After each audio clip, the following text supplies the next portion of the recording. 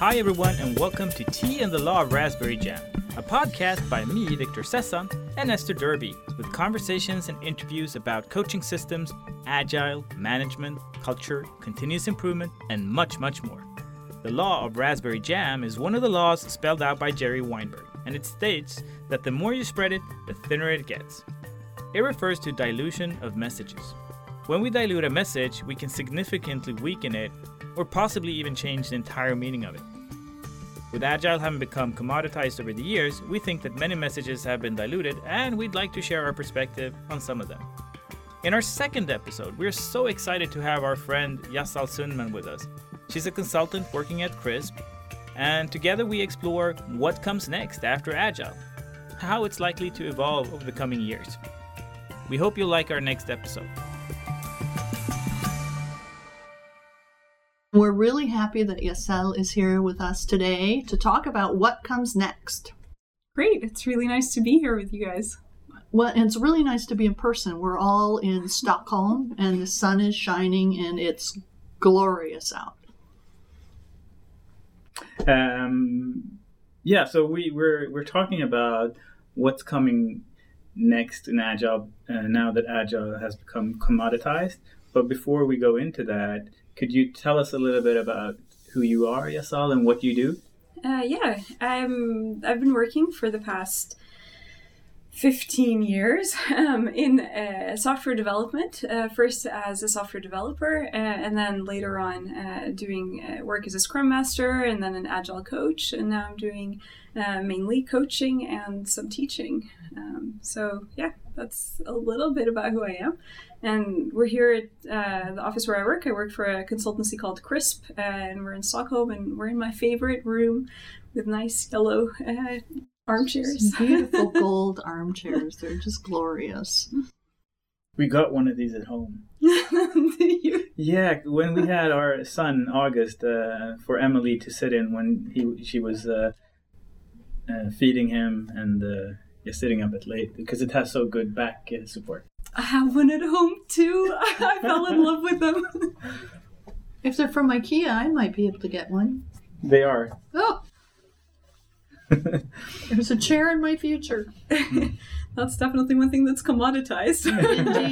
Indeed. Okay, so 15 years, you said? Yeah, about. Okay, so what was your... So going back 15 years ago, was that when you first was introduced to Agile? I was actually working with it even earlier. I mean, the first Agile book, which came out on Scrum in 2000, was when we first started working with Scrum at the company that I was at. And before that, I joined a company specifically because they were working with XP, and I really wanted to be able to do that. So I really got a chance to do all of that stuff. I mean, from the very beginning, trying it out before it was popular, and then I moved to Sweden. And in Sweden, it was really much more popular than it was in the US to do Scrum, to do Agile. It was all the rage. So that's where I ended up doing a lot of that. And you and I were at the same assignment, my first assignment here in Sweden. Yes, that was some time ago. But this is like super interesting. So you said that the XP... You were attracted to the idea of XP. Yeah. What about XP was it that was appealing? I guess it reminded me a little bit more of the way that we used to work at university. I did a lot of research. I did a lot of my own work there, and it was pretty collaborative. We worked together. I never saw a functional spec. I never had to write any documentation about stuff. We didn't have massive amounts of meetings. You had a problem, you went and found the right person to talk to, you figured it out, and you implemented it. And I came into my first job doing software development, and I was given a stack of papers to read. And that was supposed to explain to me what it was that I was supposed to be doing. And before I could write a line of code, I too had to generate a stack of papers to be able to figure out what it is that I was going to code. What I find really funny about that is that in a lot of ways, XP reminds me of the way that we used to code when I was coding. Yeah. Which was in the 70s and 80s. So we did a lot of working together, understanding problems. We tested as we went. Yeah. We didn't throw things over the wall to a different group of testers. We always tested our own code. Yeah. Or had someone else another developer test it. We worked closely with the users or customers. I remember sitting in the same room as the accountants with the computer, working on financial software. So for me, it was in some ways going back to something that had been distorted in this idea that we could separate thinking about the problem from developing software to solve the problem. So I think that's kind of funny. Yeah, absolutely. We had the same experience several years apart. That's right. Or similar experience in terms of returning to a technical practice that was collaborative and tightly tied to the user. Yeah. So I'm just wondering, where did we, for lack of a better word, where did we go so wrong in the industry? Back then? Or? Yeah. I mean, Agile was a huge movement, a counter movement to, I guess, mechanistic thinking. Well, I think that's where we went wrong, was mechanistic thinking. So when there weren't that many programmers in the world, it was treated more as, I don't know if I want to say an art or a craft, but it was something that was recognized as being an expertise and a process of learning and uncovering problems and uncovering ways to solve problems. And when computers became much more widely available, programming became more widely dispersed. And the idea was that, we have to write all these programs, but we don't have enough smart programmers, so we'll get all these specifications and tell them what to do. So it was a separation of head and hands in a way, right? We have the people who will figure out the problems, and then we'll just tell the worker bees over here, the programmer bees, what to do. And they can just have their hands on the keyboards. So yeah, mechanistic is the right word. I've been thinking a lot about this recently because I've been reading a really old book, The Human Side of Enterprise, by McGregor. He wrote it in the 1950s, 60s. And there he's also talking about, you could just imagine it was somebody who writes about Agile today writing that book. He's talking about how you're supposed to treat people, how you're supposed to treat your workers, that you're supposed to consider the fact that these are highly educated, motivated individuals who will absolutely contribute to your company given the right context. And he's been talking about how all of the movements into Taylorism and treating everything like a factory pipeline, how that's been detrimental. And that was in the 1950s. And then you see it again, right? Like, to me, it feels as if it's this cyclical motion that happens. You get pushback, and then you go back again to something that's more mechanistic or something that feels a little bit more predictable. This latest edition of the book has comments where they bring in, it's been edited, and they've added their own comments there, and they talk about how, oh yeah, but it turns out that maybe he's not quite right here, because if you take a look at Lean Six Sigma, for example, it is better to maybe treat everything as one big machine and try to. When it's a machine, it's better to treat it like a machine, because that Six Sigma comes out of manufacturing. Yeah. And it's not applicable to knowledge work. Yeah, I would agree. It doesn't feel like it is, but it really feels like that's where we go back. People think you want to achieve that efficiency, you want to do the best job that you can, and every once in a while I think people start feeling that there's just too much overhead if I give each individual person the freedom to be their own selves and to create and to grow. Well, maybe that's going to cost us too much. And so if we go back to making sure everybody does the same job the same way, we'll be able to control for quality And I'm not sure that that's right. I think I'm pretty sure it's not. Yeah, I was being a little bit too nice there in my formulation. And I think that that's what happens with all of these movements. And I think now when Agile is being commoditized, we're back to that. Let's treat it all like a cookie cutter, because then we can have more control over the quality of the implementation of Agile. Yeah. Deep sigh. Yeah. And there's a belief that standardization is necessarily more cost efficient, and it in some ways comes back to the problem of what is easy to count and what is difficult to count, and on some level it's appealing that everything is standardized and efficient, and if we do everything the same way, of course it will cost less, because then we don't have to support multiple processes and all this, people actually knowing what's going on. But the difficult to count costs are associated with not actually producing products that the customer wants, with people who are disaffected, with people who are disengaged, with people who have never even conceptualized who their customer is. They don't know what their software is being used for. And those have costs, but they're not easy to count.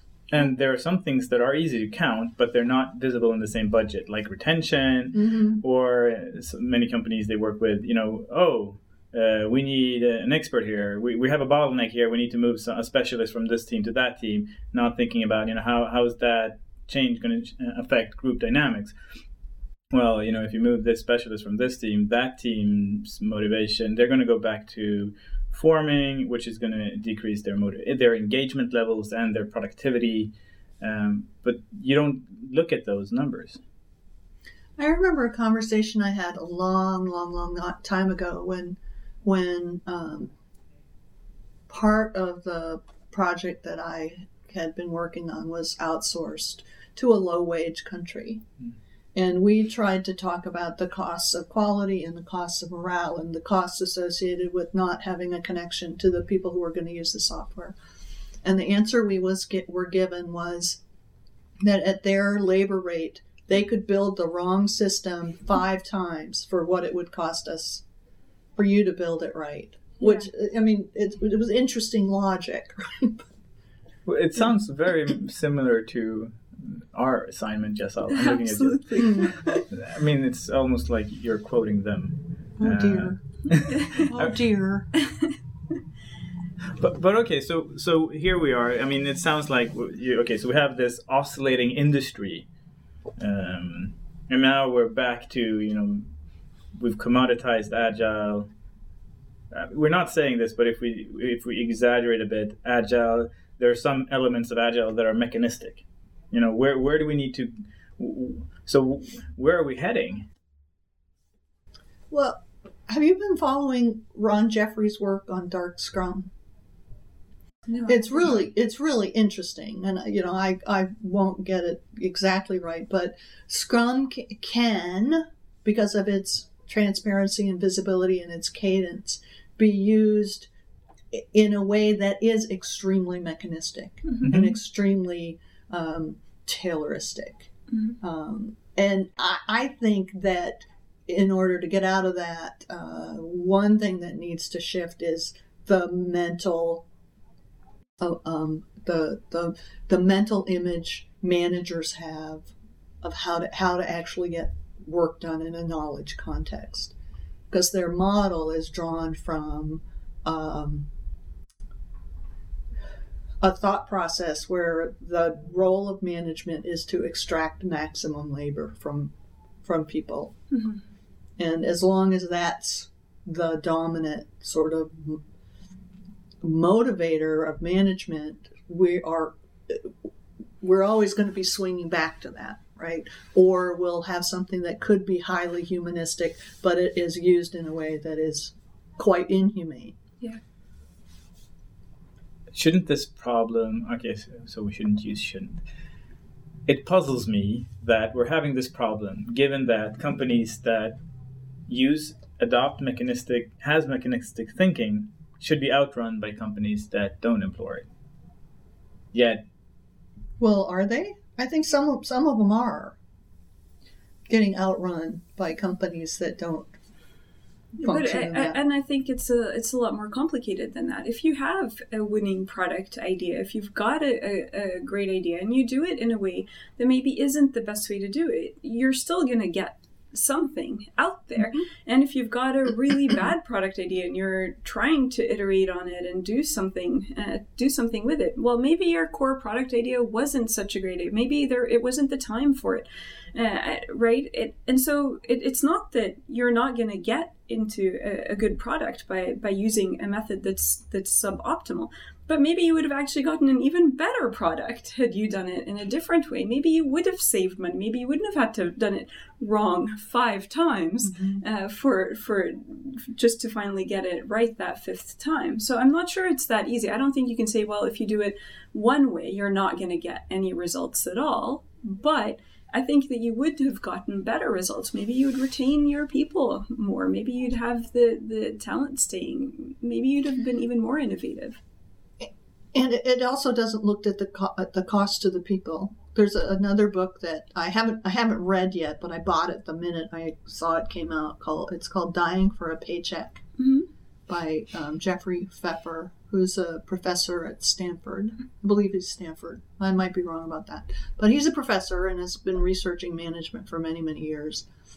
And the health costs, the human costs of the current dominant system of management are staggering. Just staggering.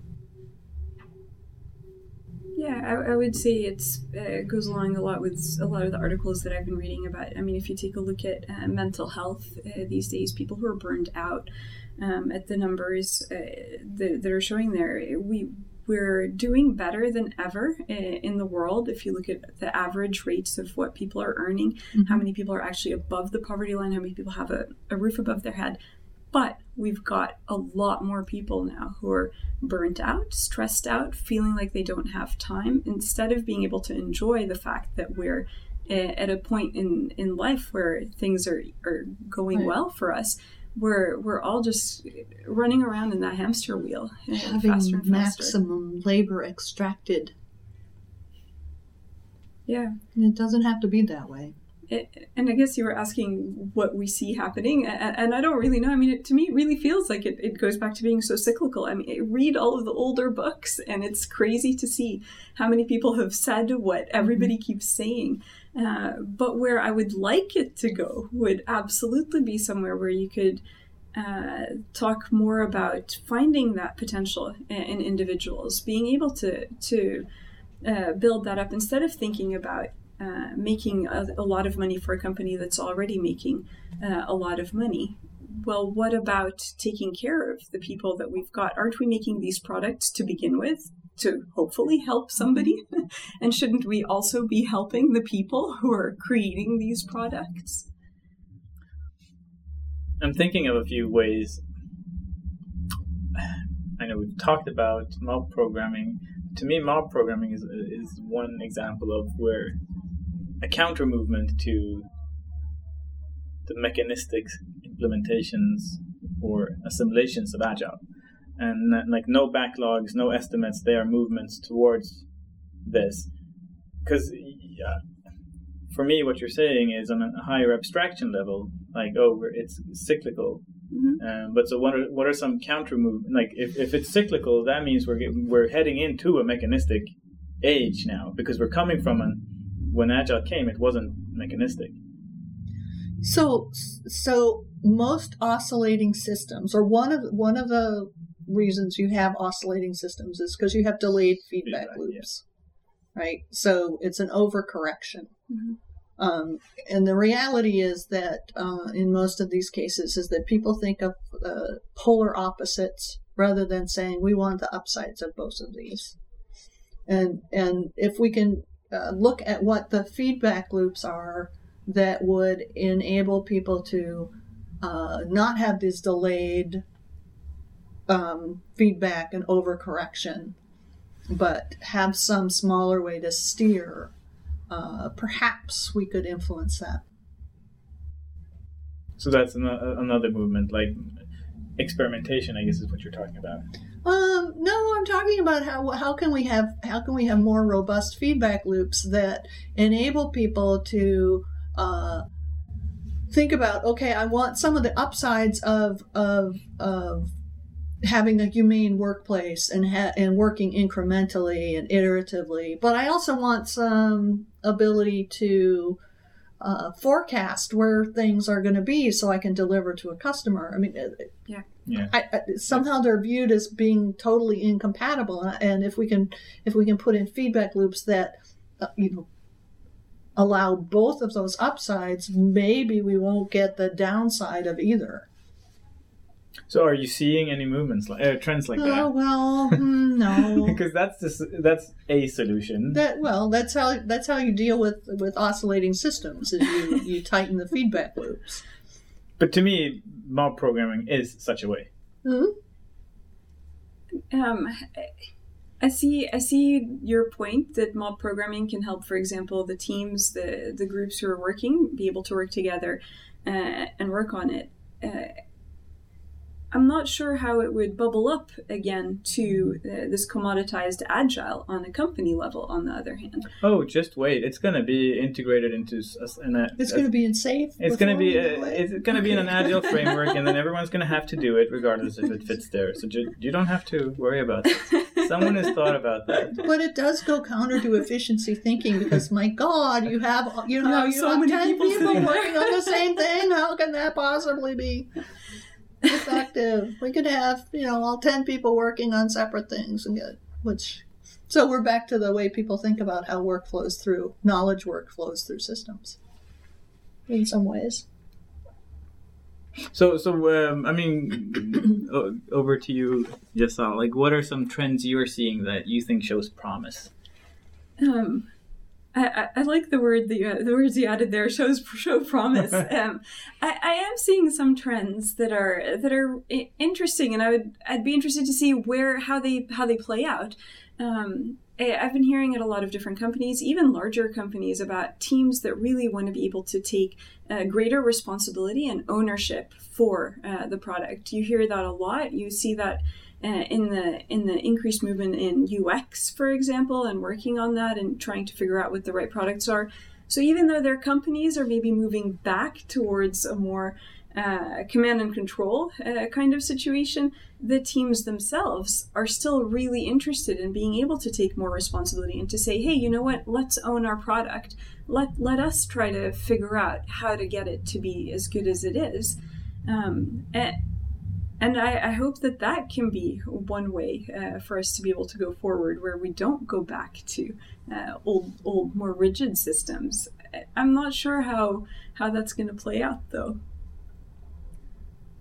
I also see lots of companies, small, new companies entering market domains that have been dominated by these big multinationals for years and making a dent. Yeah, so I think that's encouraging. The part that worries me is that as those new companies grow, they'll adopt the same sorts of structures and policies that lead back to mechanistic thinking. So I think there needs to be a lot of thought about how do we reduce the cognitive load as companies grow and deal with the coordination overhead as companies grow without becoming the same sort of weighted down.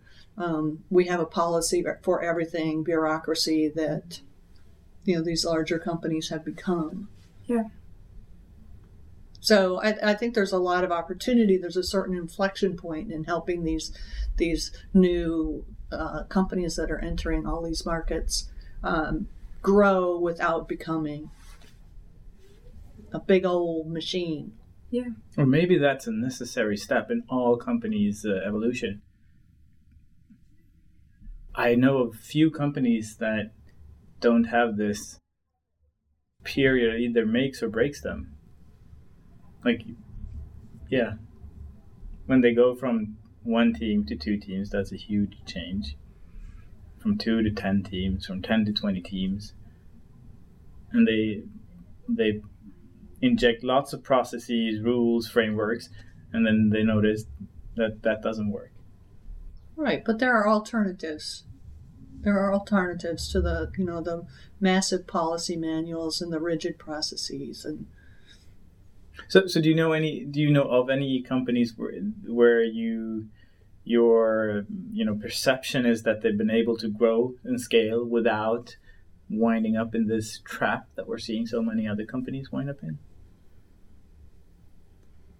It's a good question. I got a chance to talk to one of the coaches who works with ING. ING is a really big company. They employ thousands of people, and they've been trying to do an Agile implementation similar to Spotify's Agile implementation. So I don't know. It's not. It doesn't sound like it's as structured as some of the scaled Agile frameworks, for example, that are out there. But here's a really massive company that, on the other hand, grew into a system that had a lot more structure and stuff. But going back to something more agile and trying to work that way. From the stuff that I've read and from the things that I've heard, it seems as though they're succeeding in working that way. Some structure is necessary to deal with the coordination, the cognitive overhead when a company grows. You can't just have I think it's difficult to have a completely flat company where 250 people report to the same person and no one knows who's going to make which decisions and so forth.